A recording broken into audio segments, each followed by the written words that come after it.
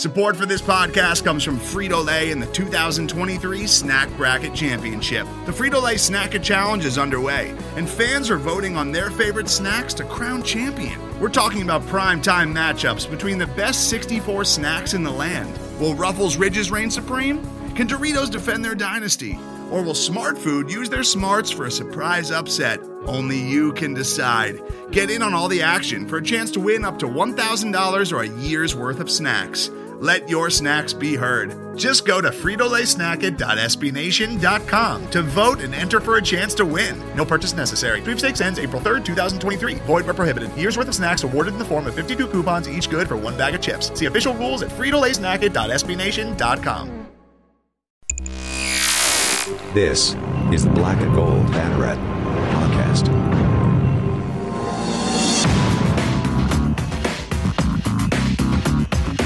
Now, here are your hosts, Jeff Sharon, Eric Lopez, and Brian Murphy. All right. Welcome in. Jeff, Brian, and Eric with you here on this Wednesday, October 14th, 10:30 about Eastern time. Just giving you the timestamp just in case more news breaks. I don't know. It's just been that kind of a year, folks. Welcome into the Black and Gold Banneret podcast. So glad you could join us here wow, the baseball season is almost done.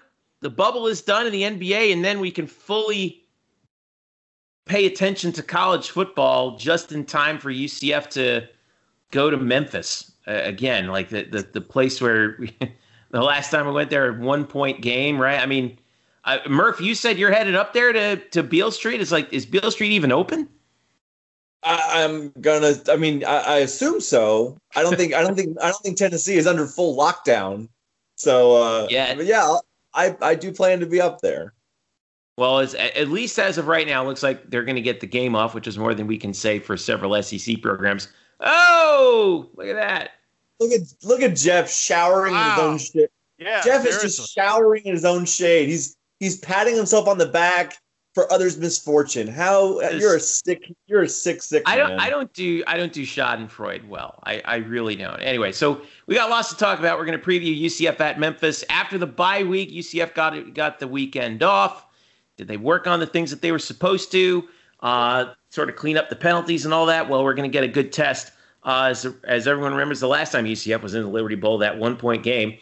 We have a guest on the show, Jeff Brightwell from the Memphis Tigers radio network joins us, a longtime friend and a returnee to the show. So we'll hear from Jeff on the latest on the Tigers this year. And we'll also talk a little basketball. Colin Smith deciding he will not play this year. We'll have some details on that with Murph, of course. But first order of business, of course, is UCF and Memphis. Knights coming off, of course, the loss to Tulsa at home at 2-1. A week off to work on all of the issues from the first 3 weeks, and then they get to go to the Liberty Bowl. Of course, the Knights in the all-time series are 13-1, but UCF is a 3.5-point favorite on the road. 71% of the money, according to OddsShark, is on the Knights. Over under 73.5. Oh boy, guys, we're expecting a lot of points in this one once again. Well, I guess that shouldn't be too much of a surprise, right? But Murph, I want to start with you. You've been talking to the coaches, you've been talking to the players over the past couple weeks. Do they feel like they have tightened up the things that were not working in the first 3 weeks? Do they feel like? Yeah, I think they do. I guess it would be more alarming if they came out of the bye, and of course everyone's asking about the penalties and had 4 consecutive false starts before snapping the ball. I mean, yes, and then if they came out and they said this week, nope, we haven't fixed anything. We're real worried. We don't know what it's going to look like. We don't know. Of course, they're going to put a good spin on it. But the fact is, and this is going to be a really short podcast, we don't know if they've cleared up their errors until we actually see them play. Good night, everybody. Yeah. Because there's no insight that we can get into this. No one is allowed to see practice. We're not in the meeting rooms. And so they can say, as Josh Heupel has said on Monday, and I'm sure I'm sure as he'll say again when we talk to him on Thursday, that he's confident that they've fixed their errors and they know they need to stay ahead of the chains and understand that everybody needs to get set and they've worked on it. But that's fine. we had the same discussions after the ECU game, and it only got worse. So for anybody looking for answers before Saturday, there will be none. The only way we're going to find out anything is when the game kicks off, and then we will find out what exactly this team worked on over the bye week, and if it actually worked. Well, Memphis. Yeah. Well, I would say I think the other question is who's playing.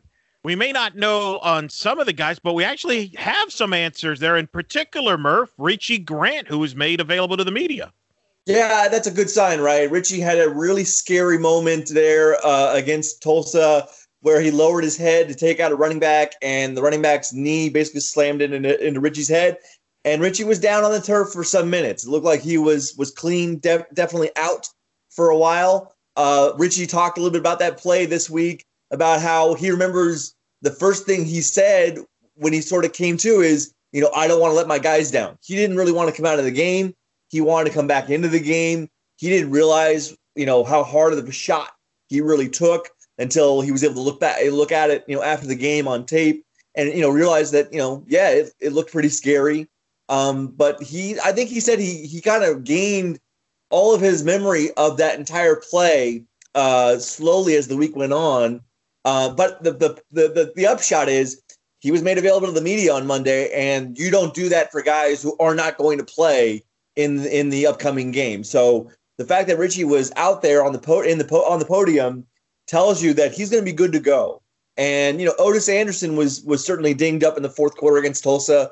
Well, he did talk to the media after the game on Saturday, so you would assume he's good too. And Josh Heupel said on Monday that he expects the running backs, Greg McCray, Bentavious Thompson, Otis Anderson, all of whom missed the ending of that game to play. But we won't know for sure, until Saturday. We're also tracking Antoine Collier, Parker Boudreaux. Certainly people still want to know about Trey Nixon, although I think it's less optimistic there. So there's gonna be a lot to watch on Saturday as far as pregame warmups.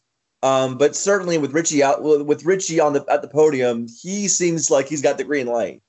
What about Marlon Williams? Because he also had a scary moment on the last play of the game against Tulsa.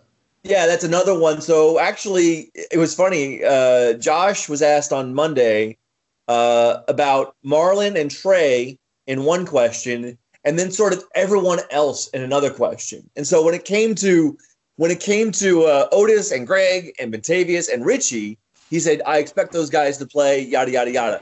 But on the question of Marlon and Trey collectively, he said, no, we don't have an update on those guys.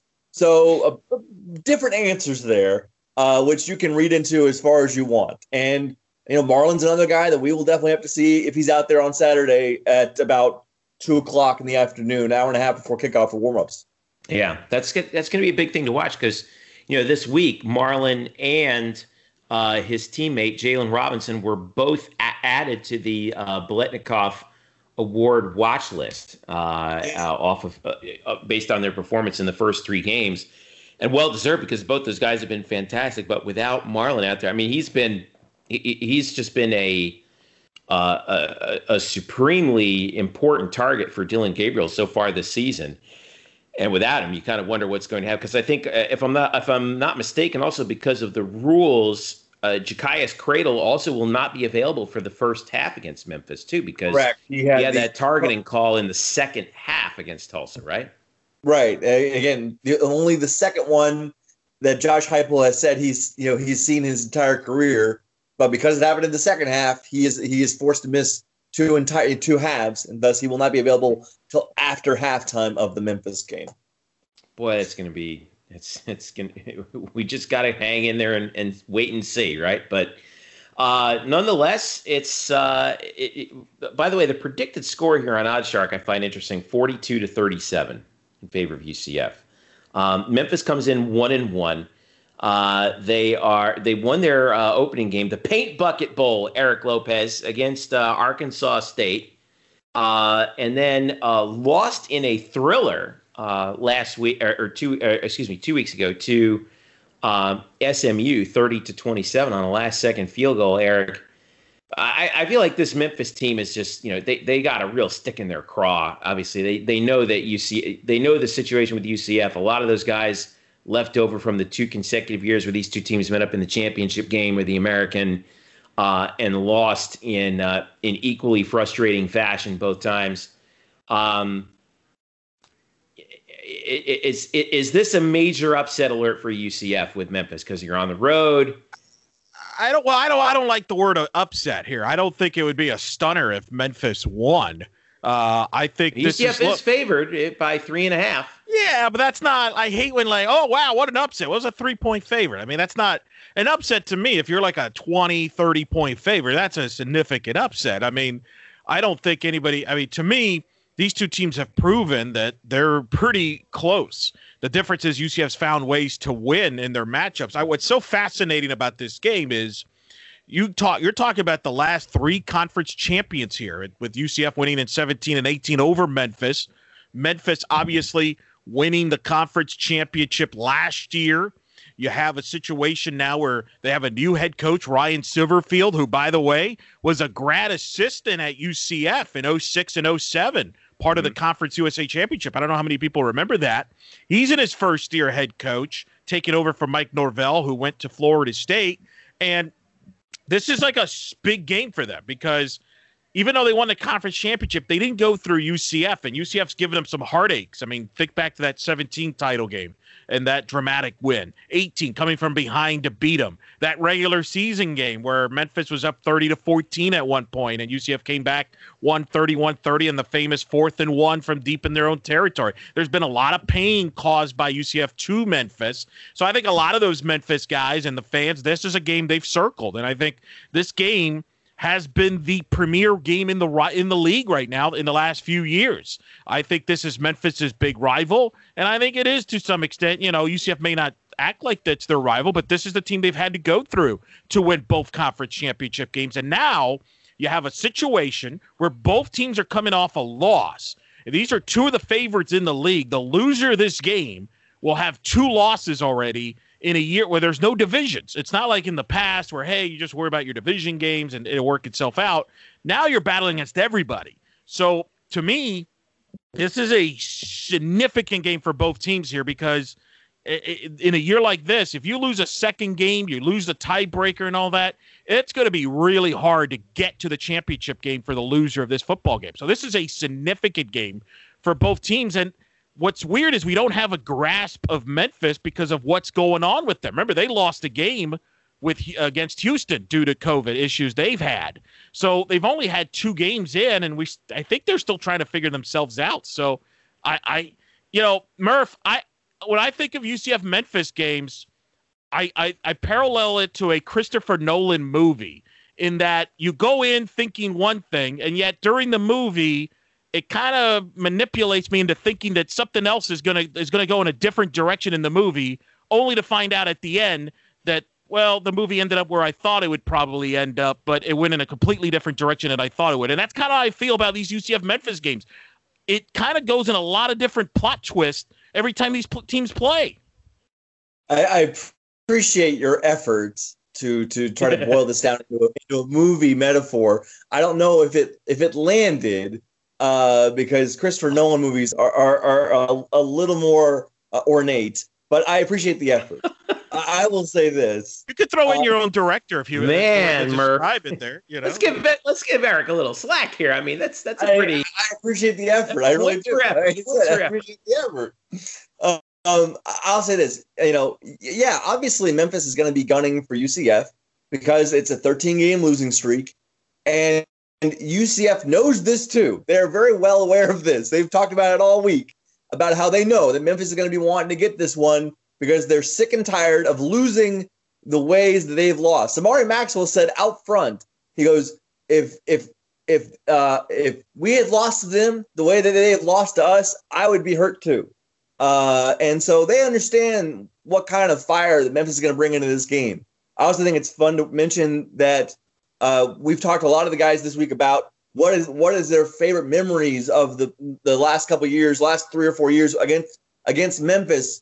What do you remember about those games? And I think Richie Grant said of all of them, of the 4 of the last 4 they've played, which was the blowout in the regular season in 2017, which was the game I really thought kind of sent a signal that this program was now different and was headed in a really, really different direction.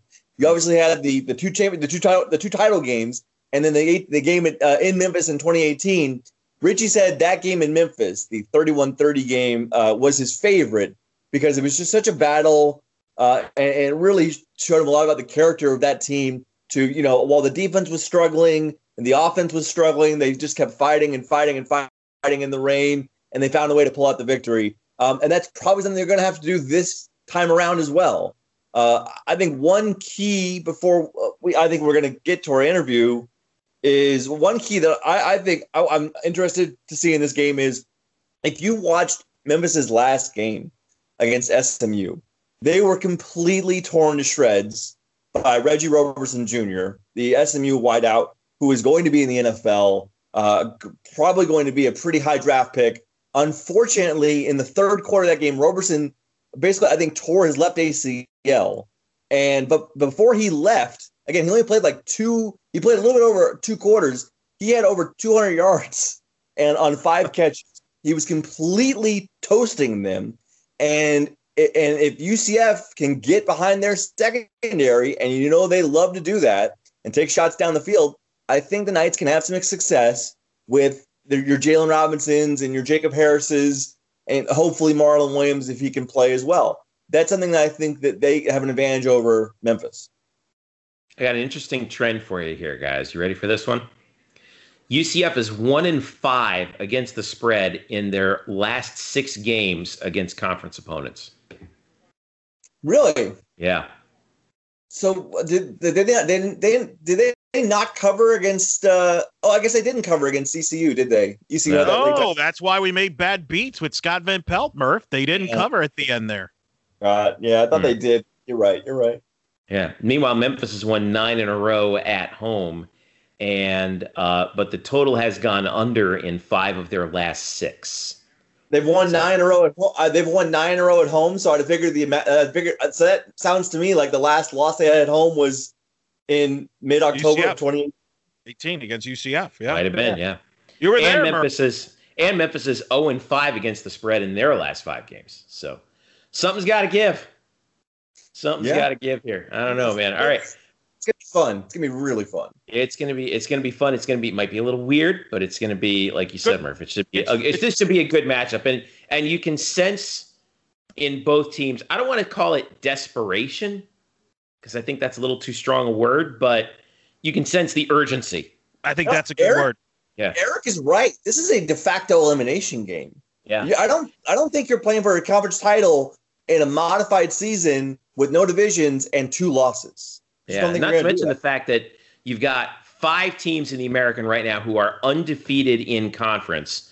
Tulsa, Houston, Cincinnati, SMU, and Navy. Navy is the only one who's 2-0. Everyone else is 1-0. So we'll see how everything else shakes out. Well, and this is an important week in the league when starting Friday night, you got SMU going to Tulane. Murph mentioned SMU is going to be without Roberson. They are without their top receiver, one of their top backs for the rest of the year. So Shane Buechele's going to have to carry more of the load.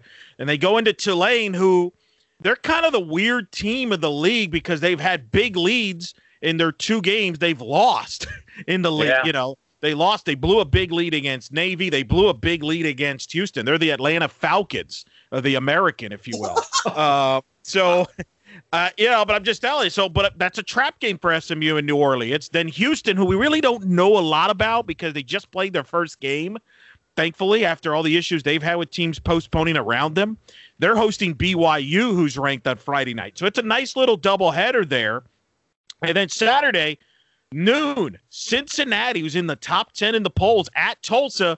Is Tulsa for real? I think if Tulsa, this is their chance to announce to everybody that, hey, we're a legit title contender in the American. If they can knock off Cincinnati, if you look at Tulsa's schedule after this game, it's pretty favorable. And obviously Cincinnati, have they replaced Michael Warren? You could argue that Cincinnati and Tulsa are the 2 best defenses in the league. And then you've got the marquee game, UCF Memphis, which is the ABC game. And you could argue that if UCF holds on to that lead against Tulsa, this game probably is on primetime in ABC instead of 3:30 ABC. But it is in my opinion, it's a significant game for both teams here as far as the 2020 season's concerned. Yeah, this is suddenly we have a pretty significant in-conference slate there. You're right. I do have that Tulsa-Cincinnati game circled. I mean, Cincinnati obviously 3-0, Tulsa 1-1 overall, but Tulsa's got that game at home. I'm sure that team feels like they're playing with house money right now. Well, and let me read you the Tulsa schedule. If they were to upset Cincinnati, first of all, if they upset Cincinnati, that's 2 wins over teams that were ranked. UCF was ranked when they knocked them off, and they played Oklahoma State and Stillwater very well. I think you could argue that Tulsa should be in the top 25 if they beat Cincinnati. You look at their schedule after Cincinnati. At South Florida, they're going to be a heavy favorite. It's a short week, but they're favorites. They host East Carolina. They're going to be favorites. They go to Navy, tricky place, but Navy, they don't look great as they have in the past. And then they have that big game with SMU on November 14th. It's not feasible. It's feasible that Tulsa could go on a win streak here and go be undefeated going in conference play going into SMU if they could upset Cincinnati, which is why it is a huge game for UCF against Memphis. Because if UCF loses this game, that's 2 conference losses. You lose the tiebreaker head-to-head to Memphis. And remember, you lose the tiebreaker to Tulsa. So among others, and you still have a tough schedule ahead going to Houston. You're playing Cincinnati still, and for Memphis, it's the same thing. So this is a big weekend in the American, and I think we start getting some answers here about who are the title contenders moving forward. Mm-hmm. Yeah, I should mention also, Navy obviously they're the only team at 2-0 in the conference, but their wins were at Tulane by 3 and home to Temple by 2. So those are they still have a bunch of tough games left to go. They play at ECU this week, and then they still have Houston, SMU, Tulsa, Memphis left on the schedule as well. So a couple things to keep an eye on. All right, we're going to take a quick break here, and when we return, Jeff Brightwell from the Memphis Tigers Radio Network joins us to talk about the Tigers. What's the latest on Memphis's program as they head into this game with UCF, looking for their first win over the Knights since 1990. Stick around. Black and Gold Banneret podcast is back after this. Welcome back to the Black and Gold Banneret podcast. Jeff Sharon, Eric Lopez, Brian Murphy with you. UCF_Banneret on Twitter, Facebook.com/Black and Gold Banneret, and of course, blackandgoldbanneret.com. Joining us now is a member of the Memphis Tigers radio network broadcast team. He's been a cohort of mine for the last several years covering the American Athletic Conference baseball tournament. He does virtually every sport that Memphis handles. He's also the pre- and post-game host for Memphis Tigers football on their flagship radio station. Jeff Brightwell joining us here on the Black and Gold Banneret podcast. All right, Jeff Brightwell joining us from Memphis, where UCF will be playing the Tigers in the Liberty Bowl. How you been, Jeff? It's been a while. Yeah, it's been a strange year, like it has been for everyone. It's hard to believe after this spring we got done with our last Penny Hardaway radio show, getting ready to go to the conference tournament, and then we didn't have another game broadcast, didn't have another Tiger broadcast at all until the first Ryan Silverfield show, about 100 and I forget what I counted, but it was nearly 6 months. Fortunately, I was not on the baseball trip that week because the baseball team was taking a trip to Murfreesboro to play Middle Tennessee, then go up to Indiana to play the Hoosiers. And I believe what happened is they played the midweek games against Middle, and then did a U-turn in Hopkinsville, Kentucky when everything got banged. So I didn't have to make that strange trip. I know, and I missed you in Clearwater this year. I mean, it was rough, man. I was just starting to get my, get excited at that point. With like a couple months out, I start, really like buckling down on baseball once basketball kind of goes by the wayside, and then that got wiped. We were hoping against hope that maybe there would be something salvaged, but it didn't happen. But it was interesting this summer. It was almost like being back, when you're, I wouldn't say high school, because by then you got a car and you're having fun with your friends. But when you're in elementary or junior high and you get that summer break, it wasn't. I'm not gonna say it was the worst thing in the spring, but boy, about the middle of the summer, late June, early July, I got to the point where I was like, I'm ready to start calling some games. This is enough break, and that's what we do. So it was a nice break there for a while under bad circumstances, but man, it wore on that we got to play some games. I know. Well, it's kind of, maybe sort of a little bit back to normal now with Memphis Tigers football. Of course, you're part of the broadcast team for the Tigers this year, who, and again, I feel bad having to remind you of this once again, Jeff, but 13-1 is the all-time series between UCF and Memphis. Memphis's only win was in the very first game that these two teams played back in 1990. That was when UCF wasn't even in Division. Cool. Yeah, gosh, that's a long time ago. And of course, they played some of the most memorable games in American Athletic Conference history the last 3 times that UCF and Memphis have played. Of course, 2 championship games, and then, of course, the thriller last time UCF was at the Liberty Bowl, 31-30. Different-looking Tiger team this time around. Mike Norvell is gone. You have a new head coach in Silverfield. What have you noticed from the inside? What's been the biggest difference with the program this year compared to past years under Norvell? Well, it hasn't been really. You don't notice a ton of difference because Ryan, was on. He was his associate head coach, his deputy head coach for his Norvell's tenure. So, and then you keep Kevin Johns on as offensive coordinator, a couple of the other coaches, and you tweak your staff because Mike took some of his staff, as you would understand, down to Tallahassee, but. It seems to have been a pretty smooth transition. It's hard to see yet because we've only been able to play 2 games nearly a month apart because of COVID to really see differences and wrinkles and things like that. Because we've got Brady back and because Kevin Johns returns as the offensive coordinator, I think you're going to see, kind of the same type of offense that you've seen in the past. A new defensive coordinator, Mike McIntyre, who was the national coach of the year when he coached the Colorado Buffaloes a few years ago, did a good job to turn around San Jose State when he was there. So it's really hard to kind of get a read to tell the differences right now, just because you have just a 2-game sample size, 2 games apart. As far as working with them media-wise, he's been outstanding. He spent plenty of time in college football, a couple of years in the NFL, so he's very savvy in doing the coaches shows and interviews and dealing with us, which is always comforting. Yeah. Well, you guys come into this game 1-1, and you're coming off that thriller against Shane Buechele and SMU, a coin flip game down in Dallas. You guys came out on the short end, 30-27, on a late field goal. But what is the outlook from the team coming out of that game? Do they feel like they should have had that game and let it slip through their fingers? What was the sense after it? Well, I mean, they were obviously pretty disappointed. It's much like in the situation UCF's been in lately.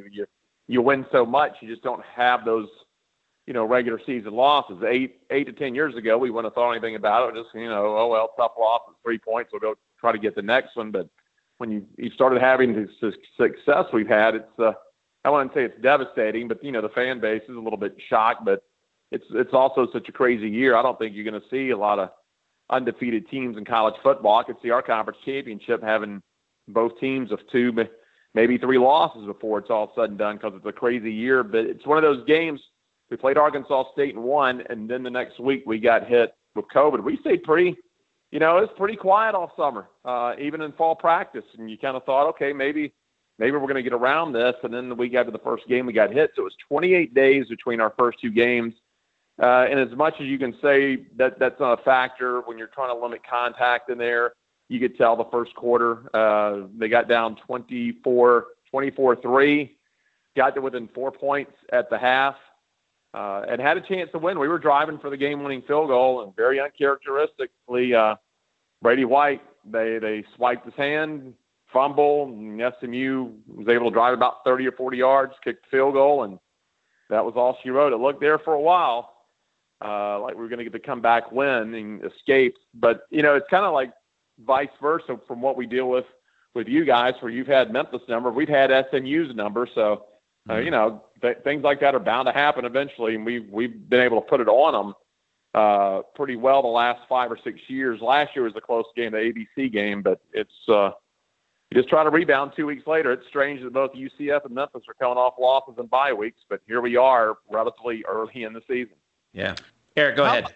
How much, I've seen a lot of chatter, Memphis players talking about this is personal and this is a big game and the fans, this is a rivalry deal. They want to beat UCF finally. How big of a deal is it? How much of a, UCF obviously two classic American Conference championship games in 17-18. I think that's where it all came from, and I don't think it's an inaccurate comment to say that UCF Memphis, you could argue right now, is the premier game in the league for the excitement they provided. Both teams have hosted game day.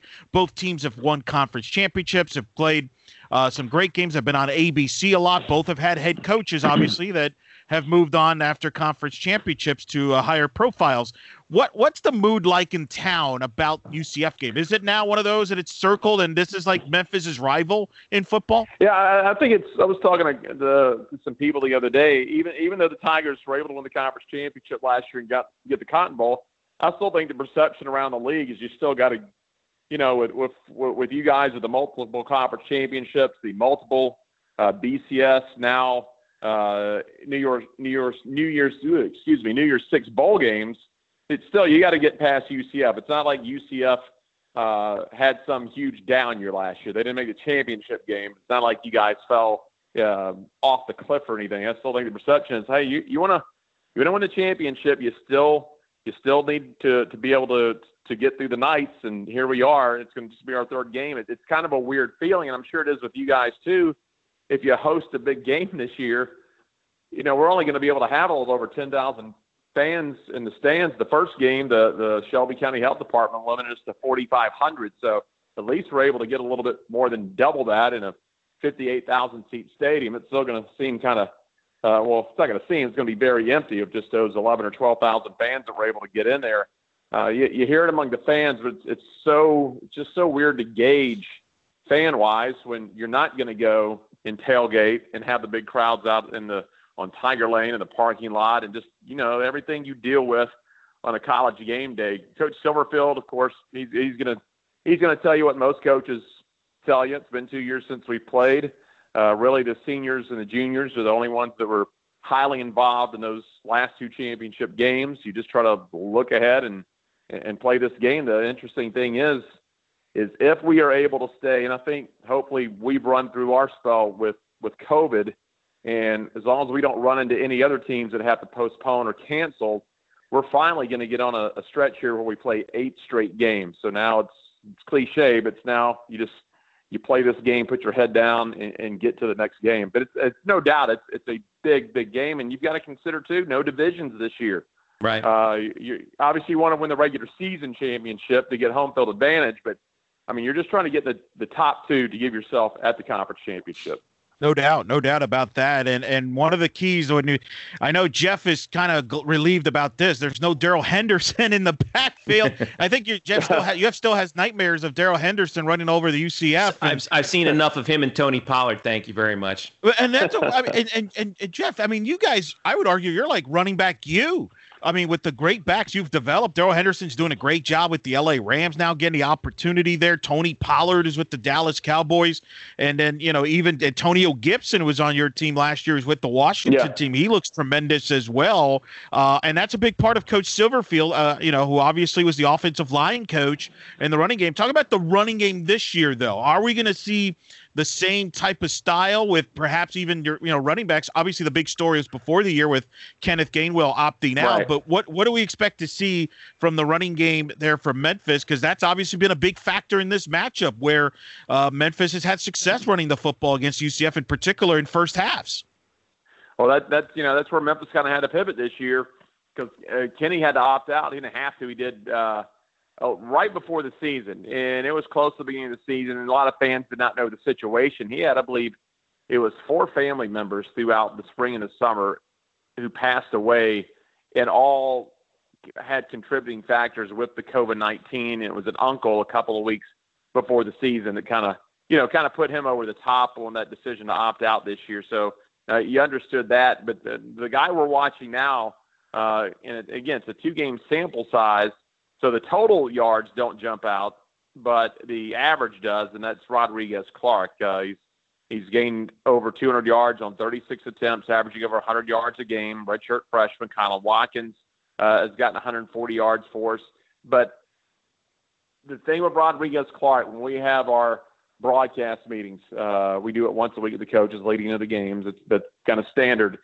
The last couple of years, when we've sat down with, our former coach Mike Dorvell, And we would talk about Kenny Gainwell, Darrell Henderson, and the whole crew, but he would always tell us, just wait till you see Rodriguez Clark. This kid's going to be special. He's going to be the next big thing. So he was going to be a feature back with Kenny this year. They were going to rotate him in like they did a couple of years ago with Darrell Henderson. They kind of had a two-back system, but all of a sudden, with the redshirt freshman, he's thrust into now you are the lead back, and Kyle Watkins is kind of that number 2 back. So Rodriguez has been impressive so far. He, very similar to Kenny Gainwell. He can break on the outside of speed, and he doesn't mind getting physical up the middle. So he'll definitely get tested this week, because I've seen you guys play the Georgia Tech game, saw a little bit of the ECU game, and everybody always talks about the speed UCF has, but y'all have always been a very physical football team as well. So he's definitely going to get tested this weekend.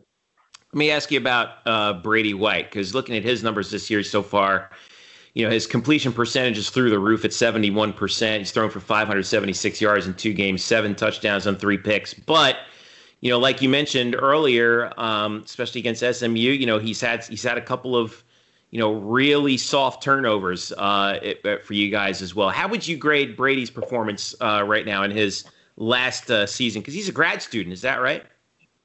Yeah, in fact, he spent, he was at Arizona State. He was recruited by Mike Norvell when Mike was out at Arizona State, and he got the extra year because he had that ankle injury. He only played one series at Arizona State. He was going to be their next guy. You get a bad injury, and then all of a sudden you just kind of disappear in college football, because you know how recruiting is. They're bringing in new recruits, and all of a sudden you're 2 years behind. Well, he gets to transfer a year to Memphis.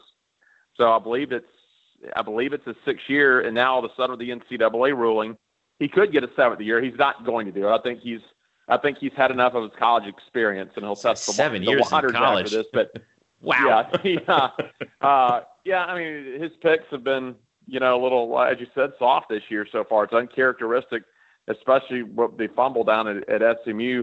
I still think you're going to get what you get out of him. A high completion percentage. He's never a guy that you're going to just see him air it out 50 or 60 yards and throw it deep. Will be more of the 20 to 30 yard variety. Let the receivers do their work. I would say the offense this year is going to produce similar numbers to what we produced under Norvell. It'll just be a little bit different. I don't know if you'll see quite as many of those quote unquote explosive plays. It's a little bit more ball control, I think, where, Mike wanted to score, let's get down there and score, where I think Ryan wants to, be a little bit more adapt to the clock management, use a little time, give the defense a little bit of a rest. Let's march down the field a little bit rather than just take that big strike on almost every play. Yeah. Well, he's got a couple targets, from years past. DeMonte Coxie is really, I remember you talking about him a couple of years ago, and we had you on the show. He's really blossomed into one of the best receivers in the American. And Sean Dykes, who was an unsung hero for Memphis a couple of years ago, guy came out of nowhere, had a couple of big catches against UCF in the championship game. Monster game, the 27th title game. We had actually earlier this summer, we had Trey Neal on the podcast when we reviewed that game, and he admitted to us they weren't prepared for Sean Dykes in that game. they didn't prepare for him because he hadn't caught anything yet. Right. They were like, we don't need to worry about this guy. And now, a couple years ago, you have Magnifico, and we had Magnifico last year, but they were going to try to, I think, work Magnifico and Sean at the same time. And Sean comes out, has a nice game, but then gets injured. He's done for the rest of the season. So it's kind of his last chance this year. And he's been outstanding with 3 touchdowns so far. I mean, you're talking about a tight end who is the co-leader of DeMonte in receptions right now. He is only at 37 yards behind him in yards gained this season. And then you got Calvin Austin, a young guy that has come up, paid his dues. He's had some playing time, but now he's going to be basically your number 2 wide receiver. He's a guy that came in to run track and field at Memphis. Of course, played high school football locally in Memphis, so it wasn't a Willie Gault situation where he's just a track guy. Let's teach him to catch the football. Yeah, he's had football experience coming into to Memphis, but it's a chance for him to maybe step up to where DeMonte was a couple of years ago when he was behind, Anthony Miller and Gibson and all those guys, and he kind of steps in that role, and DeMonte becomes your number 1, your feature receiver this year. But Sean Dykes we've always, going back to Alan Cross, Justin Fuente, then Mike Norvell, and then Joey Magnifico. It's been an offensive system now for the last 8-9 years where we have utilized that tight end position very well. What about let me ask you about the defense now on the other side too, because I'm looking through your defensive numbers preparing for this game. I noticed that your top 5 leading tacklers are all defensive backs. And any coach will tell you that's probably not good news. What's the situation with Memphis's defense right now? Because that tells me guys are getting to the second level right now. Yeah, well, and that's the hard thing to tell right now, because you got the new defensive coordinator. You got 2 games that are a month apart, and in both games, Arkansas State and SMU, the teams were able to jump out and get some points early in the first quarter. And you look at SMU again with 8 minutes to go in the first half. They had 24 already. They were up 21-3 and then 21-10 or 24-10. So the offenses have been able to come out and kind of throw that first punch. But then you look at halftime or midway through the first quarter or second quarter in these 2 games, he's been able to make the adjustments in the second half against Arkansas State. Second half, they were outstanding against SMU because they put up all the numbers and the points in the first half. So all I can tell you right now is he's pretty good at making the adjustments, but they've got to get off to a little bit better start. Let's talk about Memphis special teams, because that's always been a weapon with, of course, under Mike Norvell and, of course, Pete Limbo there. I mean, y'all have always been tremendous special teams, and last year in particular, you were the one, I think, second best in the country. I mean, you were in the top 5, top 10 in every significant special teams category. Just discuss your special teams this year, because that's a factor in this game. That's won you games, and it's helped you win, all the games you've had this run here over the last few years. I'm sure you and maybe some Memphis fans had a bit of a chuckle or a smile there when in Mike Norvell's first game they blocked 3 kicks, and they talked about that.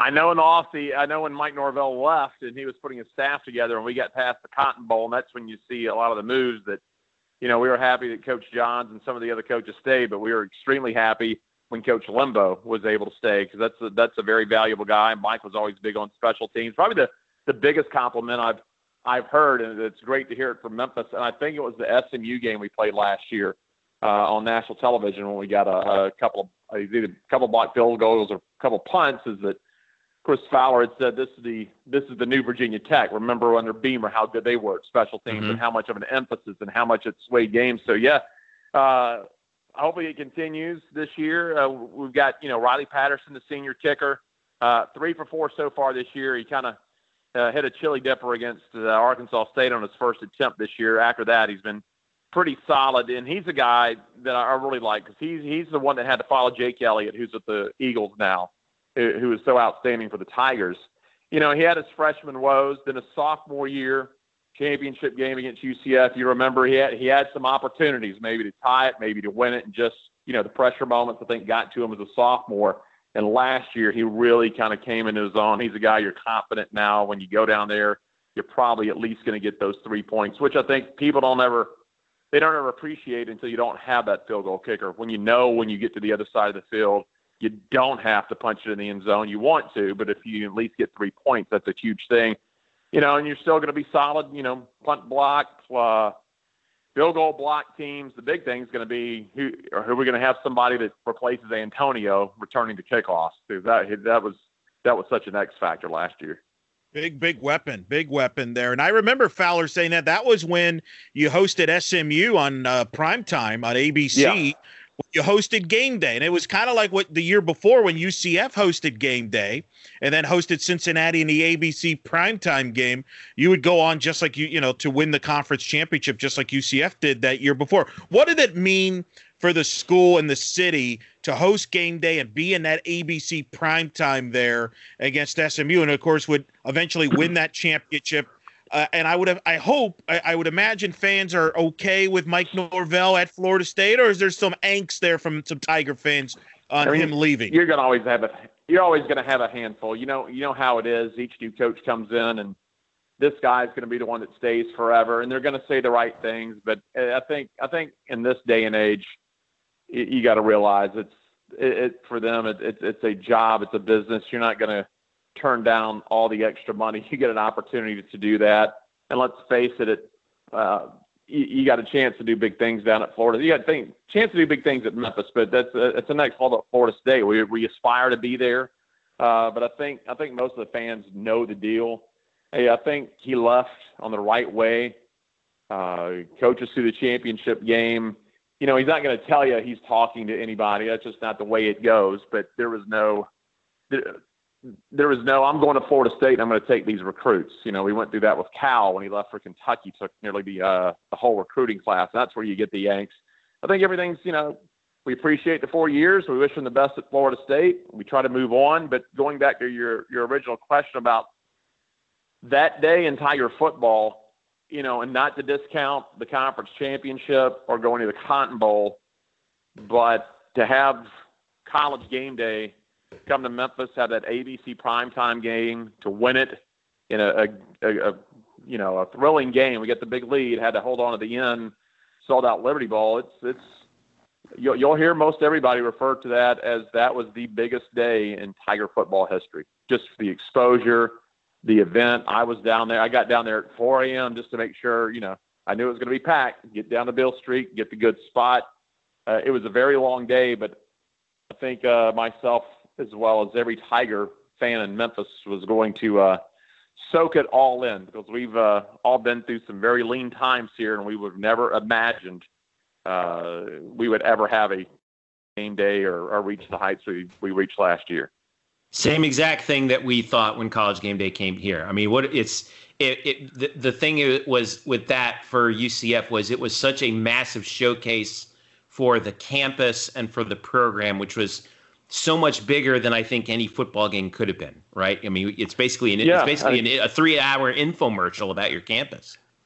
Well, I mean, you go back to 10 years ago. We're coming off 3 coaches in a 4-year span where we won 5 games in 3 years, and I'm not lying to you. You're talking about the Liberty Bowl holds 58. It's an old stadium, so it's one of those big old concrete bowls that holds a ton of people. And there were games when they may have announced 10 or 12,000. There may have been 5,000 at stadium. I remember the end of the Tommy West era. We played a rainy Tuesday night game against East Carolina, and I knew it was the end when they announced actual attendance of, I believe, somewhere a little under 3,000 people. And when they announce actual attendance anywhere and the number's that low, they're announcing the actual for a reason. So, I mean, you talk about some of those long road trips in Old Conference USA. I remember Larry Porter's last game coming home from Hattiesburg. You win 1 game that year, 2 games that year, and just think, well, it's just there goes another season. So you don't ever it's not even a fantasy to think you're going to get College game day and the ABC primetime game. And, last year the big debate was when they announced they were coming to Memphis, it's 3 days of kind of where are we going to put this on campus over the Liberty Bowl, Beale Street. And I think I think Beale Street was the perfect location for it. You would like to showcase the campus, but last year and the crowd that we had, I think Beale Street was absolutely magnificent. It looked beautiful. What a party. It looked tremendous. Yeah. It looked tremendous. I obviously appreciated Jerry the King Lawler appearance there. You might have gotten us to the edge there. We had Maury Povich. You had Jerry Lawler. Plus you had. Well, there were some extenuating circumstances about that. But well, I mean, the big thing was it going to be Lawler or Justin Timberlake? Because he's from right outside of Memphis, but that's he was right. From a movie down in Louisiana. Now you get a little bit of animosity, from Memphis because old JT moved to Nashville, and so a lot of people are like, well, I mean, that's the way you want to roll, and you may have turned in your Memphis card, so you kind of get a little bit of that. I love it. Little animosity. I like that. But that was so significant too from the program standpoint because, prior to this run of success, right? Everybody knows, well, Memphis is a basketball school and things. And, there's that infamous Tommy West, rant. Yeah. Where he's like, if you don't take football seriously, you'll never be successful and all that. Paraphrasing. And now people know Memphis as well for the football program. It's not just basketball. Yeah, I mean, Tommy's quote was, "If you're not going to put something into it, do away with it." And people kind of laugh at it, but when he's saying it was painful, it's something that needed to be said. Everyone knew the story. Everyone knew the deal, and it wasn't sour apples. He coached out the rest of the season that year, but it needed to be said. Get it out. I mean, sometimes you got to rip the Band-Aid off, expose the scar, and But there were some administrative changes. We switched. We got an interim president who was Brad Martin, huge Tiger. He's an alumni, big into athletics. We rolled out of him right into Dr. Rudd, who we now have now. He's big into athletics. So you've had two presidents in a row that know the value of athletics. Of course, academics are the priority, but knew the value. Brought in Tom Bowen to run the athletic department. And then we've got Laird Beach, but they brought in Tom, I think, with the mission of we need to get football going. That, remember, we're in Conference USA, both UCF and Memphis and a lot of other teams, and they realized at that point when we missed the ship on the original Big East, when some of those teams went in 10, 12 years ago, that the football program was why we weren't getting in. You can go to a Final Four. That's great in basketball, but nothing generates revenue like a football program. Nothing gets exposure like a football program. And we needed to get the program up and running. And, having that football program going the last 8-9 years has been outstanding just for the community in Memphis and for the school itself. And you try to keep basketball up at its high level too. And I think Penny's done a good job his last 2 years. This will be a pivotal year for him this season, but his recruiting class has been pretty good. And now we just, everything went official today about that Sioux Falls tournament, since we're not going to go to the Bahamas, but the Bahamas, Sioux Falls, tomato. It's all the same. It's all the same. Yeah. Yeah. It's a basketball court inside at the end of the day. So it's been neat because there used to be a lot of animosity between the basketball fans and football fans here. You heard I'm a Tiger basketball fan, or I'm a Tiger football fan, and now you just got Tiger fans, and that was probably the best thing that came out of all this, getting football going, is now you've got two successful programs, and now you just got Tiger fans. Yeah. 3:30 p.m. on ABC on Saturday, UCF at Memphis in the Liberty Bowl. Mark Jones and Roddy Jones will be on the call for ESPN on ABC. However, you will hear, if you're paying attention to the Tiger Radio Network, you'll be hearing our guest, Jeff Brightwell. Jeff, where can UCF fans follow all your work throughout the year? Because I know you don't just pay attention to football like you were saying earlier. It's all Memphis for you, and you follow. By the way, nobody follows baseball in the American like Jeff Brightwell does. I know that firsthand. So where can UCF fans follow you and everything that you do? Well, on the social media, I'm at Jeff A. Brightwell on Twitter mostly, on Instagram too, but mostly Twitter. You'll get a lot of Tiger stuff and a lot of nonsense as well. So it's always hopefully a fun and entertaining follow on Twitter. That's probably the best place to follow. So if you're coming to town this weekend, if you're limited tickets and everything with the restrictions, but if you are coming up to Memphis, our flagship station in Memphis is Rock 103 and 600 AM on the AM dial. So if you're going to be in that's where you can hear the radio broadcast. But yeah, stuff on the Tiger Network and the American Digital, and knock on wood for all of us on the new ESPN Plus package. Can't forget about the CrossFit games too, Jeff. I have to get that in as well. Oh yeah, hopefully next season we're all back to normal at the CrossFit games too. Absolutely. Good stuff, man. All right, Jeff Brightwell from Memphis, from the Memphis Tiger Radio Network, joining us here to talk about the Tigers. Thanks again, Jeff. We'll talk to you soon. All right. Absolutely. Thanks, guys. All right, thanks again to Jeff, and make sure you give him a follow at Jeff A. Brightwell on Twitter. He's an excellent follow. Nobody knows more about Memphis sports than he does, and so thanks again for his time and insight on the Tigers. 3:30 p.m. kick Saturday, ABC in the Liberty Bowl, UCF against Memphis. Of course, we know how often these two teams hook up, and it becomes an absolute thriller over the last three meetings. Another regular season meeting in the Liberty Bowl, so this should be a fun one for UCF again on national TV. When we get back, we got some news on from UCF basketball, and also we'll talk a little baseball as the World Series is coming up. We're in the middle of the league championship series, and a couple other items as well that we'll talk about. Stick around. We'll be right back. Welcome back to the Black and Gold Banneret podcast. Jeff Sharon, Eric Lopez, Brian Murphy with you here as we wrap things up. We'll kind of whip around the UCF sports a little bit to give you some news updates. And actually, the biggest news dropped earlier today. We're recording this on Wednesday, October 14th, and it's actually some not so good news. Colin Smith announced that he will be stepping away from the game of basketball for an unspecified period of time. He wrote on social media. We've shared the post on blackandgoldbanneret.com, but I wanted to at least read the parts that to me were kind of a little bit eye-opening. He said, since I was 9 years old, basketball has provided me with many memories that I will never forget. However, this is the part that was a little ominous to me. As my doctor and I continue to monitor my health, an underlying issue has caused us to make the decision to step aside from the game to properly manage my health. COVID-19 has taught us a lot of lessons, and while we are not sure what the future holds for me with basketball, life is about timing, and the time is now to fully take care of myself. Although I won't be on the court this season, emphasis on this, I won't be too far away as I plan to cheer for the best team in the country from the sidelines or wherever I happen to be at that moment.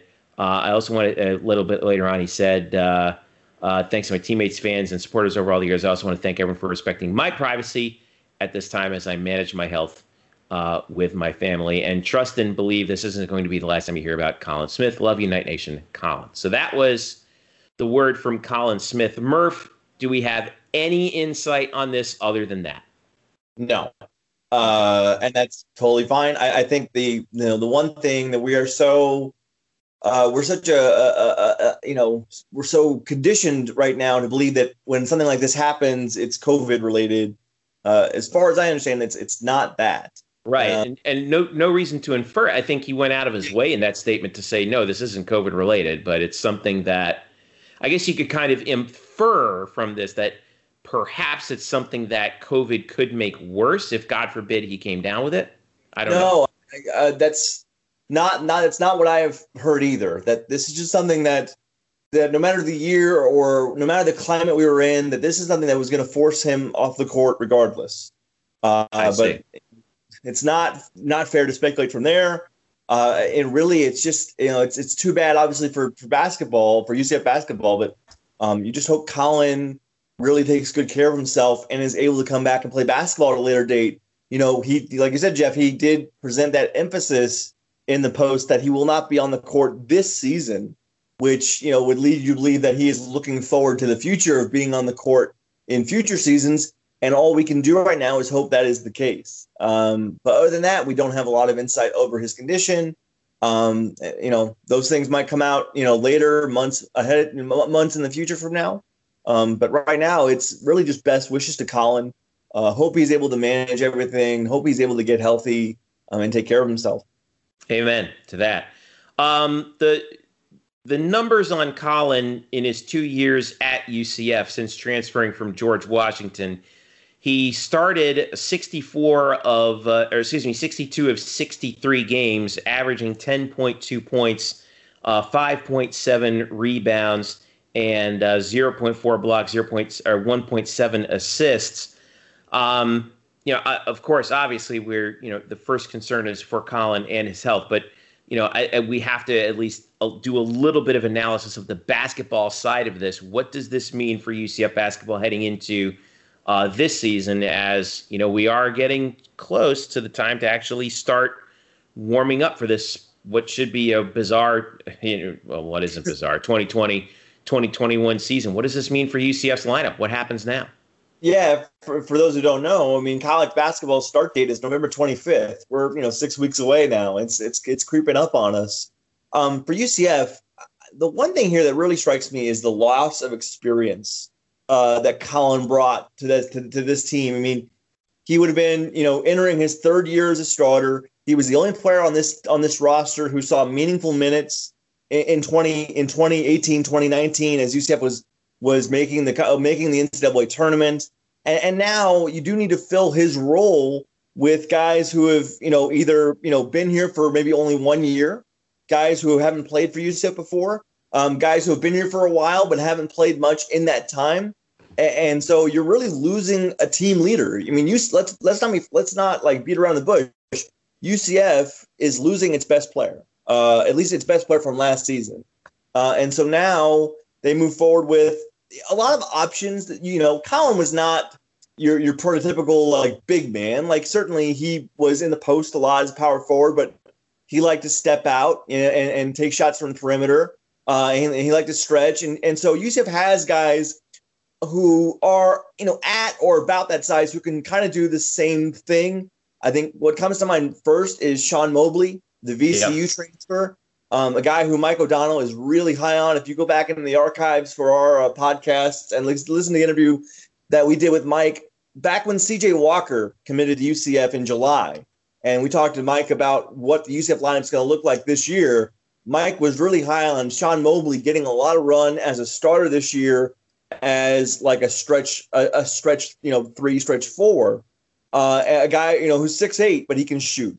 If you're looking for size, they have that. They have that in Avery Diggs, who's 6'11". We saw him play last year. I think Avery would tell you he didn't feel comfortable at times against D1 competition. And going into last season, it was difficult for Avery. He knew it was a big step up from where he was at JUCO, and in his first season at D1 college ball, he knew there was a big challenge, a big step up in class.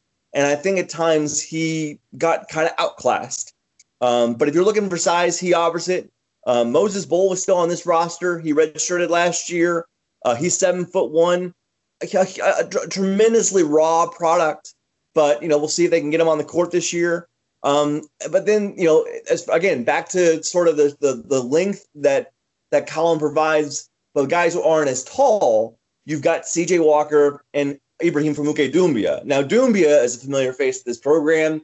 He's been a high-energy guy for the past couple of seasons. Kind of just a lengthy forward at 6'8", a rangy guy. He's not going to be an offensive scorer, but a guy that can really give you good defense, who rebounds hard, who gives a lot of effort. And then Walker, obviously, if he is deemed eligible, which to this point we have not heard that. So currently he, I believe, is still waiting for his waiver to play immediately after transferring in from Oregon. He is the X factor in all of this, right? Former 5-star recruit.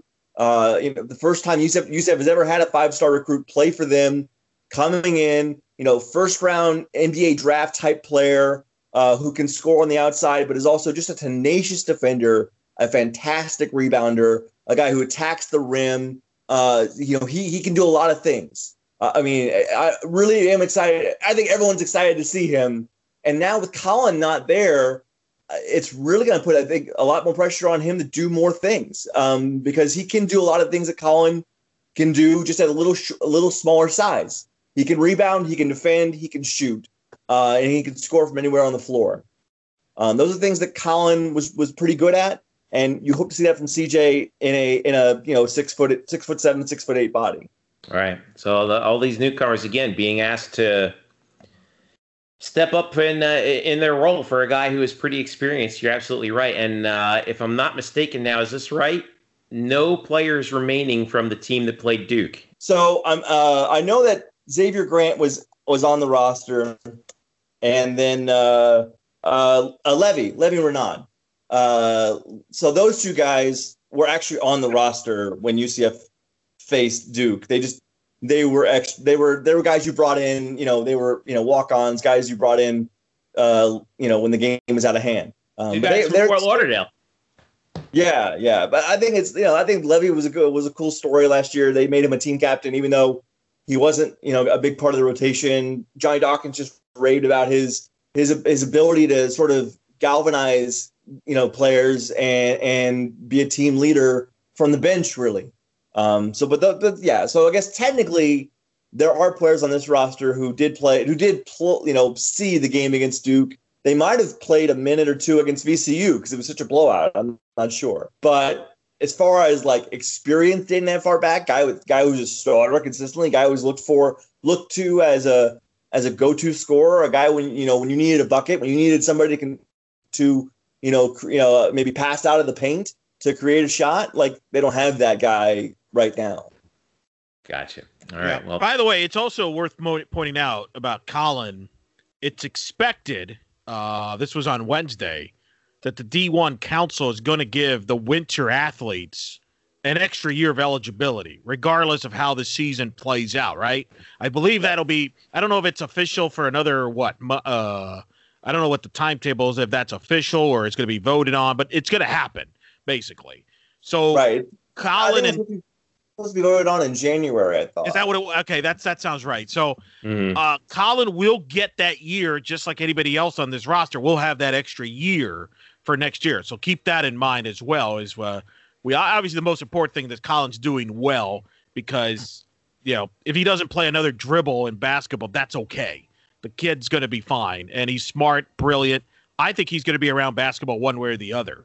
But that is something to keep in mind, that he will have that extra year. As all the guys on the roster, they're going to have an extra year to play with. I hope so, because I've always had, as a fan, Colin Smith has really kind of been a favorite for mine, especially from last year, where he kind of had with all the departures, he kind of had to pick up that mantle, and I thought did so admirably. It was difficult at times. There's no doubt about it, but. He wasn't too small for the moment at any time. So, Colin, if you're listening, I don't know if you are, but we're thinking of you. We're hoping you're all right, and we look forward to seeing you back on the court again, like you said, sooner rather than later. Elo, I wanted to talk about one other thing that's partly of what you mentioned, because the Board of Governors of the NCAA is meeting, and they're obviously they're going to, the NCAA will vote in January to change a couple of other rules as well. I thought this one was perhaps the most interesting. The council approved a proposal, this is according to the Associated Press, that would permit all NCAA athletes to transfer one time without having to sit out a season of competition. Currently, football, basketball, baseball, and hockey players must sit out 1 year after they transfer as an undergraduate. Athletes in other sports have already had access to a one-time exception. And of course, if you're a graduate student, you can transfer without having to sit out for a year. These proposals will go to the NCAA membership for comment and feedback, and barring something unforeseen, they return to the Division I Council for a final vote in January. That's interesting to me, and I think it's a good rule that they're getting rid of the one-time the penalty for transferring. For just basically, you get one free transfer without penalty now out of all those sports. What does that does that change things for schools like UCF in particular with regard to those sports?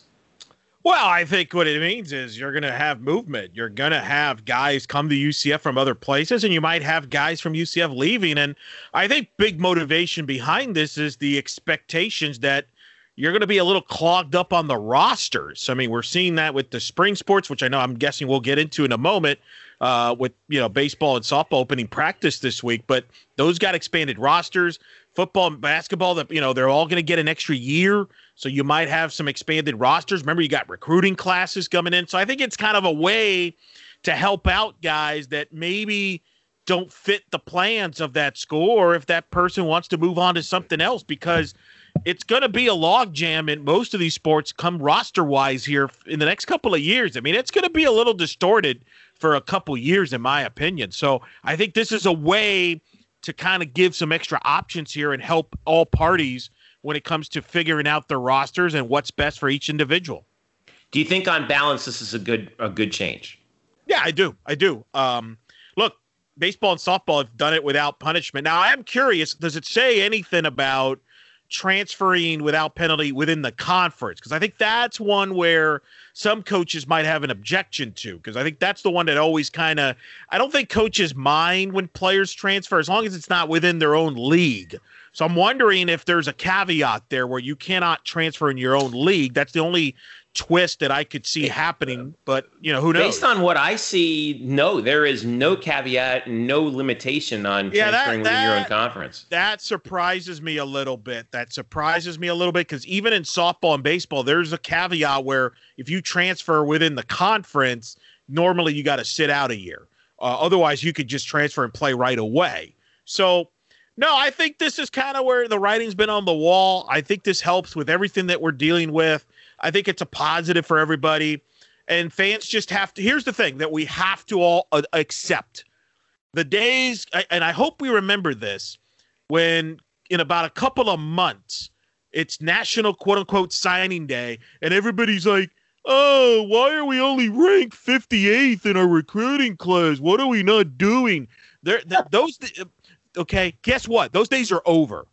I'm not suggesting that recruiting classes don't matter. They still matter, but it's not the end-all be-all that it used to be, because now more and more there are quick fixes via the transfer. We've seen Coach Dawkins go that route to help his program. We've seen Coach Ball Malone has done that in softball as well, and we've seen football has done that as well. So that's, to me, we have to remember that when we think about these teams moving forward. We cannot overreact to rankings as far as recruiting rankings are concerned, because I think that's overblown now, because coaches now look for quick fixes. If they can't fix it in the recruiting class, they're going to fix it in the transfer market. It's no different than pro sports, where you balance the draft and free agency. I really do. I think that's the comparison I would make. So please, people, I don't want to see another article about, why are we only ranked 66? Why did we get that 5-star tackle from, blankety blank Florida? Why are we recruiting our in-state talent? Can he recruit? Well, it goes back to the thing that I have been saying for several years now. When we do those re-rankings of our recruiting classes, I do them 5 years afterwards. It's like, what's the thing that matters the most now? Player development. And now that matters more than ever. And here's the reality. There's going to be guys that aren't going to be happy with their playing time, so they're going to move on. And that's especially at the quarterback position. I think the most overrated, biggest overreaction is when people like, wow, look at that quarterback they got in the class.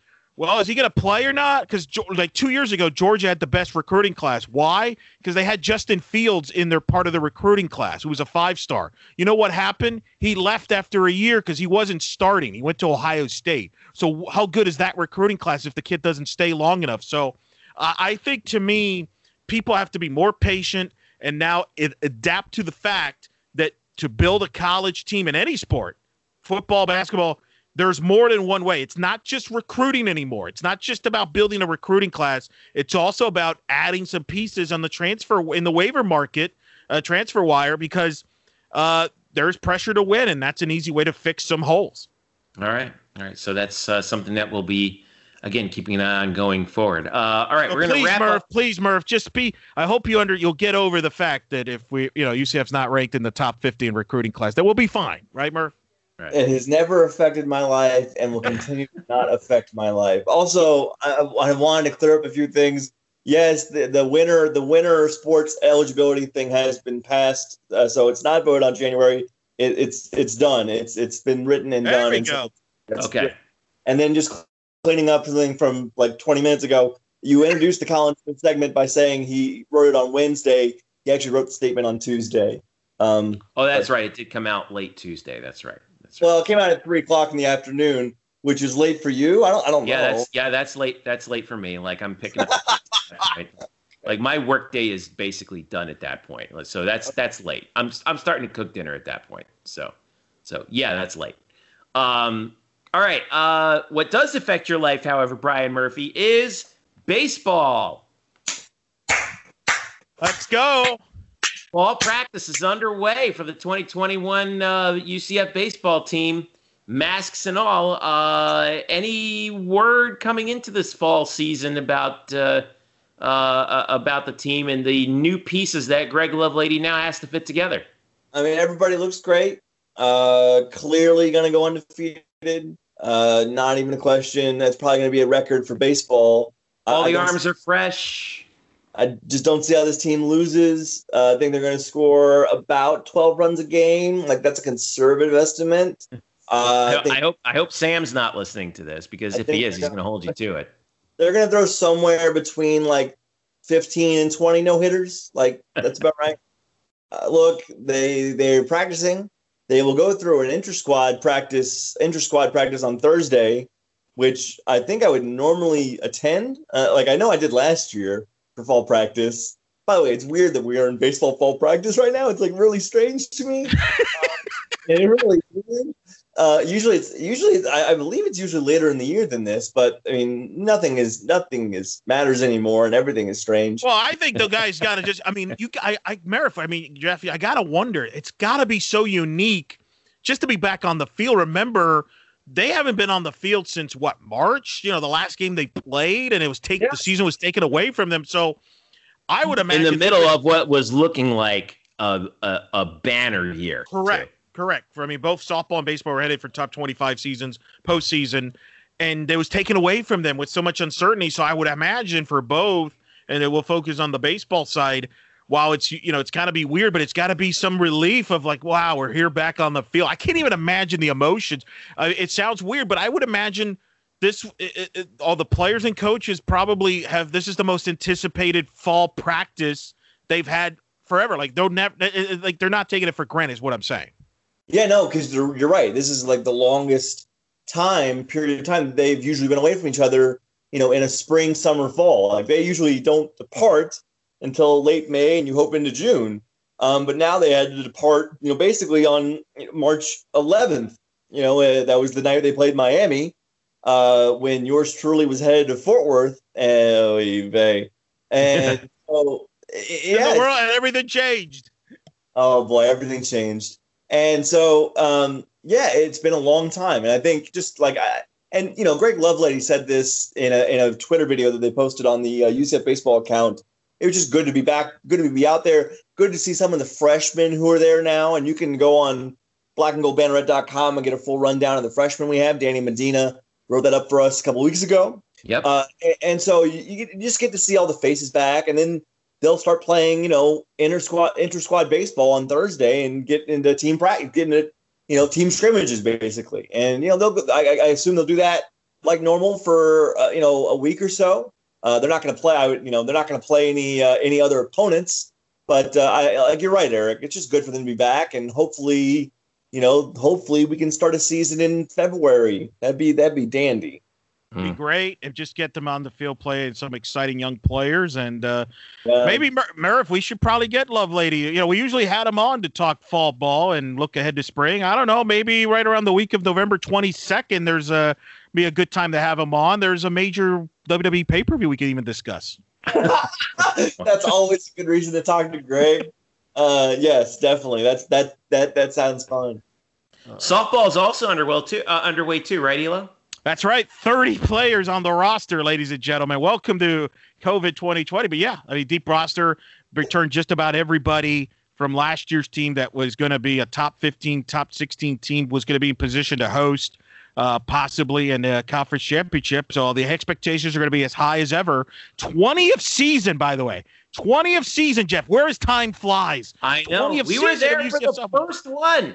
For the very first one, Eric Lopez. You were. I give you credit on this. You were there. This is one of the misconceptions. Contrary to belief, I wasn't there from day one. It just seems that way. But you actually literally were. And, boy, season 20 on the horizon, and barely the most anticipated one ever with all the talent they return, not to mention talent they're adding with Coach Paul Malone, who's probably one of the most high-rising coaches in the sport of softball. And that's not just me saying that because I'm the UCF broadcaster. That's me saying it because she's been a hot name in college softball across the board. So from a standpoint of the job that she did at Boise and is doing at UCF as far as the national landscape in softball. So it's an exciting 20th season. I ditto what Murph said. Hopefully we get them on the field in February. Obviously, one of the things we'll have to follow is what is the schedule going to be like? Nobody really knows that. I think it'll be different than usual. Hopefully not too much, but there will be some differences. And I think everybody doesn't care, though, as long as they're on the field. That's the important thing, and hopefully, fingers crossed. Yeah. All right. Well, we'll be keeping an eye on that as well. Last but not least, any word from any news from the Rays bats, at least so far in the series? They're right now they're up 3-0 in the series on Houston, and that has to be good news for Chad Mottola, right? It is. Obviously, we're recording this Wednesday night, so we try to wait as long as possible, but Major League Baseball decided that Game 4 of the Rays and the Astros would be starting at 8:40 Eastern because, that's a great start time for a baseball game. But nonetheless, if you're on the East Coast, it's fabulous. Yeah, great. So, look, what the Rays have done is they've made great defensive plays and timely hitting. And the guy that's been a rising star, Murph, and I want your comments on this because Jeff brought up Chad Mottola. What's been fascinating about this postseason, Randy Arozarena, a rookie, 25-year-old. They call him the Cuban Rocket. Kevin Cash has called him the Cuban Mookie Betts, as I can speak correctly. He's been on fire this postseason for the Rays and has ignited this offense, which has been, I think, a credit to Chad Mottola. And then you brought this up to me last week. The Atlanta Braves, one of their marquee guys, Travis d'Arnaud, has had a resurgence of a career in part because of Chad Mottola, right? Right, because Travis d'Arnaud, a former top prospect with the Mets, really kind of lost his way and kind of refound himself in Tampa Bay with the help of Chad Mottola, and really had a breakout season with the Rays. Now with the Braves, is really become a postseason star. Had a game a couple of weeks ago or a week ago where he had 5 hits in a playoff game, and it's really become a middle of the order bat for the Atlanta Braves, who have one of the baseball's best offenses, and are 2 wins away from the World Series right now. So yeah, that's another guy that we can point Chad Mottola as a reason for his turnaround. As for Randy Arozarena, look, I know people liked him as a prospect and everything, but the man is insane. I mean, the man is just on one right now, and sometimes that happens in baseball where it doesn't matter what they throw you, you're going to hit it, and you're going to hit it hard. He hit another home run tonight on Wednesday. He's unstoppable right now, and it's great. It's fun to see. It's fun to see more good young players in baseball. I know baseball has fallen out of the national favor somewhat over the last decades, and it's become more localized. But the sport now more than ever has so many good young players in their early to mid 20s. It's just a really, really exciting product. But of course, I'm a huge fan, so I'm biased. But to your point, Murph, Chad has dealt with a lot of young guys, and he's gotten a lot of production from different guys in that lineup. Brandon Lau, I think many thought for a while during the season, right? It could have been an MVP candidate, would have been an all-star for sure. He's a guy that's developed under him and in his watch, among other guys in that lineup. Arozarena has just been the superstar in this postseason, but he has gotten a lot of young guys. It's fascinating to see him, and d'Arnaud being more of a veteran, if you will, change his career around, but he's been able to adapt, work with young guys and older guys. No, absolutely. And it is definitely fun to see. I mean, Manny Margot is a guy who is showing certainly some potential here after kind of maybe not meeting expectations at San Diego. So yeah, it's a lot about just working with guys and trying to. All coaches say this, but you try to find the best version of each player and what works best for them. And there's always a ceiling to every player, and it's the coach's job to sort of hit that ceiling. And I think with some guys that have been under Mottola's tutelage, they've reached it, and certainly sometimes they've reached it in meteoric fashion, as Randy Arozarena has in the past 3 weeks. Especially, there's a lot of pressure there because they believe in advanced analytics, and they love to go matchups. Like, they will go with different lineups depending on who's pitching and their style and whether they're a lefty or a righty. But there's a lot of thought process behind the lineup. So he's got to make sure that a lot of guys are prepared to hit, not just, hey, we're going to put it's not like the Dodgers who, hey, we're going to put Mookie Betts in the leadoff spot every night. Great. That's a hard job. Thanks a lot. I mean, there's a lot of different lineups here where, they'll have, you don't know on a given night who's going to lead off for the Rays. They have so many different options, so many pieces they use. Yeah, I think what's funny is, one of their best, I thought for this season, one of their best players offensively this season was a part-time player in Mike Brasso. And Mike Brasso is a really great story, an undrafted free agent who has made it to the major leagues, really had a good year with the Rays, even in a part-time role. Obviously was the hero of Game 5 of the division series against a team that I will not speak because it just hurts too much. Wow. Thank you for that, Murph. I appreciate it. But he's another one of those guys, right, that no one really saw anything in Mike Brasso. And certainly something has happened, something has clicked with him, where he is a big power threat, big power speed guy who can play multiple positions, outfield and infield. And the Rays have turned him into a legitimate everyday player, even though he's not playing every day. And that's thanks to the guys like Chad Mantola. So yeah, that's pretty cool.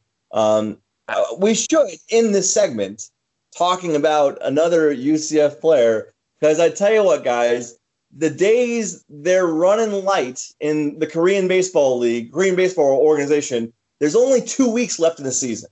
It got us through the summer, man. The KBO. We need to pour one out. Pour one out for the KBO, man. No doubt. I mean, when no one else was there for baseball, KBO at 5 in the morning on weekdays, or if you were so inclined, 1 a.m. on weekends. Yeah, I watched one the other week on the weekend at 1. It was great. I mean, that's what they've done all season long. They've had games at 1 a.m. on Sunday morning, Saturday night, which is really good if you're, I don't know, playing poker every Saturday night. As one is. Who would that be? Not I. So it's been fun. And I'll tell you what, the role continues for our boy, friend of the podcast, Ben Lively. We've talked, recently about just the role he's been on the entire month of September. This is great. He finally did get a win. He got a win on over the weekend, I believe on Sunday, by throwing 5 innings, giving up 3 runs to the Lotte Giants. But he got the win. The Samsung Lions got the win. I just want to mention that in other starts this last month in September, where he threw 7 innings with 1 run, didn't get the win there. 7 innings with 1 run, didn't get the win there. 7 innings, no hits. He didn't get the win there. Again, please stop caring about pitcher wins. They don't matter. He's the Jacob deGrom of the KBO. Every player, every pitcher hates that because they want that W in their, on their stat sheet. But anybody who professes that wins matter, and obviously this has been said for years, but for any of you who are listening or still believe that wins matter for pitchers, they don't, because pitchers can't control what their offenses do. Hashtag kill the win. Kill the win. Thank you, Brian Kenny. So finally, Ben got some decent luck over the weekend with getting a win when he didn't pitch his best. But he's done really well. He hasn't lost a start since August 30th. I think since then he's given up, I believe, 11 earned runs in, I would say, more than 50 innings. He's been outstanding. He's been really good. Unfortunately, Samsung is not going to make the playoffs. Oh, it's like the Mets. I'm telling you, he's Jacob deGrom. It's like they waste his starts and the Mets don't make the playoffs. The only difference is, I'm assuming that his ownership doesn't have the drama that the Mets do in ownership, but that's yeah, probably not. But so Samsung is locked in a market share battle with Apple, so I don't know. But anyway. Well, we may only have 2 or 3 more Ben Lively starts to talk about on this podcast. Can we pat ourselves? And you might have to work on this for a future episode. Get his stats. What his stats were prior to him coming on the show when you and I interviewed him in Korea, ladies and gentlemen, exclusively here on the Black and Gold Banneret. and what were his stats since he's been appearing on the show? Because I feel like we've helped turn the corner there. I don't think you're right. Because he did have a pretty rocky summer after he came back from he came back from injury. He pitched pretty well, and that's when I think we were talking to him right as he was about to come back, and he had a couple of good starts there. But late July and most of August were not fun for Ben. He got hit around a lot between July 31st and August 30th. He did not make it out. He did not make it to 6 innings. He gave up at least 4 runs, and I believe half of those starts. But again, since then, I think it's now about 40. It's about 45 innings. He's given up 11 earned runs. And for some reason, only has 3 wins to show for it across 8 starts. But again, the wins don't matter. It matters if you just pitch really well, and he has absolutely done that. This has been your Ben Lively update, brought to you by Brian Murphy. Get him back into the big leagues. I mean, he sounds like he'd be a perfect fit on the Mets. He's a perfect fit on the Mets. Yeah. Any live human with an arm would be a good. Wow. All right. Let's wrap this thing up. What do we got coming up? Obviously, Murph, you're heading out to Memphis for the game. Is that right? That's me. Going there on a jet plane. Boy, I really hope, and no one will understand. Hopefully, we know when you will be back again. Yeah, I really hope I am allowed in that stadium, and no one else will understand what that means. But Murph, you gotta say hello to Jerry the King Lawler for us, who was on College Game Day last year in Memphis. Maybe you hang out with the King. Oh yeah, I'm sure he'll be there, definitely. I'm sure he'll definitely. But yeah, so I'll be writing stuff with words, and more importantly, he'll be in Memphis. Yeah. A Banneret coverage from Memphis, baby. One of the great cities in America. It is a great city, and unfortunately, I probably won't be able to go out to a ton of places considering our current situation. But it really is. I love going to Memphis. I'm so glad they're in our conference. You're gonna take a peek at the FedEx Forum, aren't you? You're gonna swing by there. You're gonna just stare at it.